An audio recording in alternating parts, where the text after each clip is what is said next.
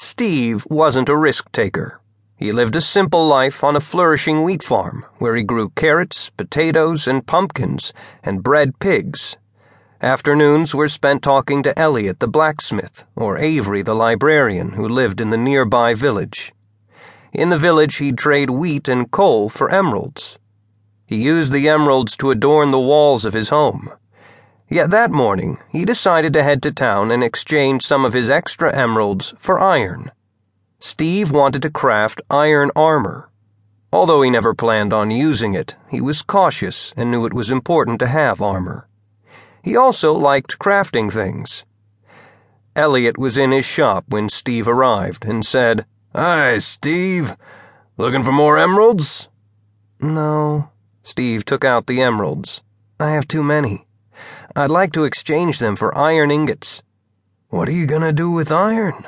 Elliot asked as he gave Steve the blocks. "Build another golem? You were so nice to build that for our village." "Thanks, but I want to craft armor," replied Steve. "Are you going on an adventure?" Elliot couldn't believe his ears.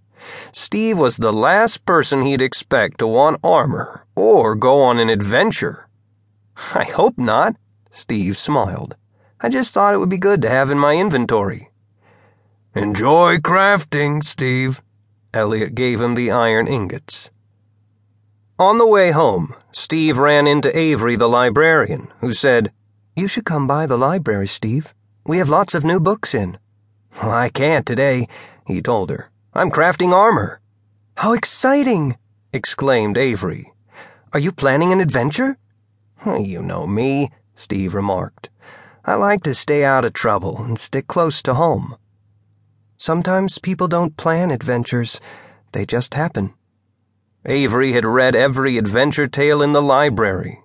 She loved those stories. "That's true," Steve smiled at Avery. "But I'd rather just keep the armor in my inventory and read about adventures in books." Steve crafted his iron armor. He tried it on and walked around his house.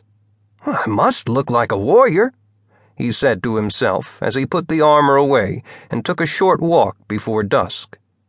Steve would never venture out at night. He knew that was when creepers could attack him. His farm wasn't far from the water, and he walked over and looked out at the enormous blue ocean as he wondered what lands might be on the other side. He had never hopped on a boat to find out.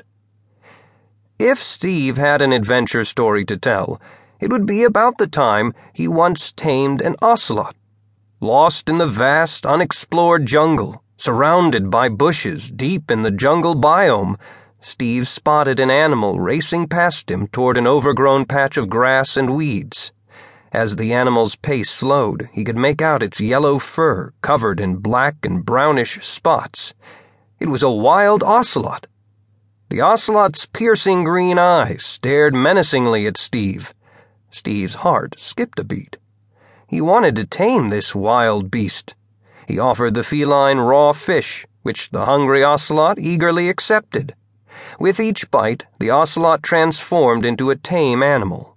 Slowly, the cat's skin took on a ginger tone until it resembled a typical tabby cat. The ocelot's tail shrunk, signifying it was no longer feral. Steve named the ocelot Snuggles. He'd be the first to admit he felt safer on the farm with Snuggles. As everyone knows, ocelots scare off creepers. Steve was afraid of creepers.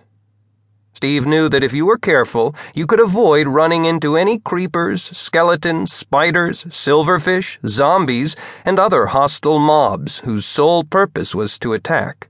In fact, Steve had helped secure the village from a zombie attack. He built a fence all the way around the village and placed torches along the main street so all the land inside the wall was brightly lit, day and night. This way he could be sure that zombies wouldn't spawn in his village.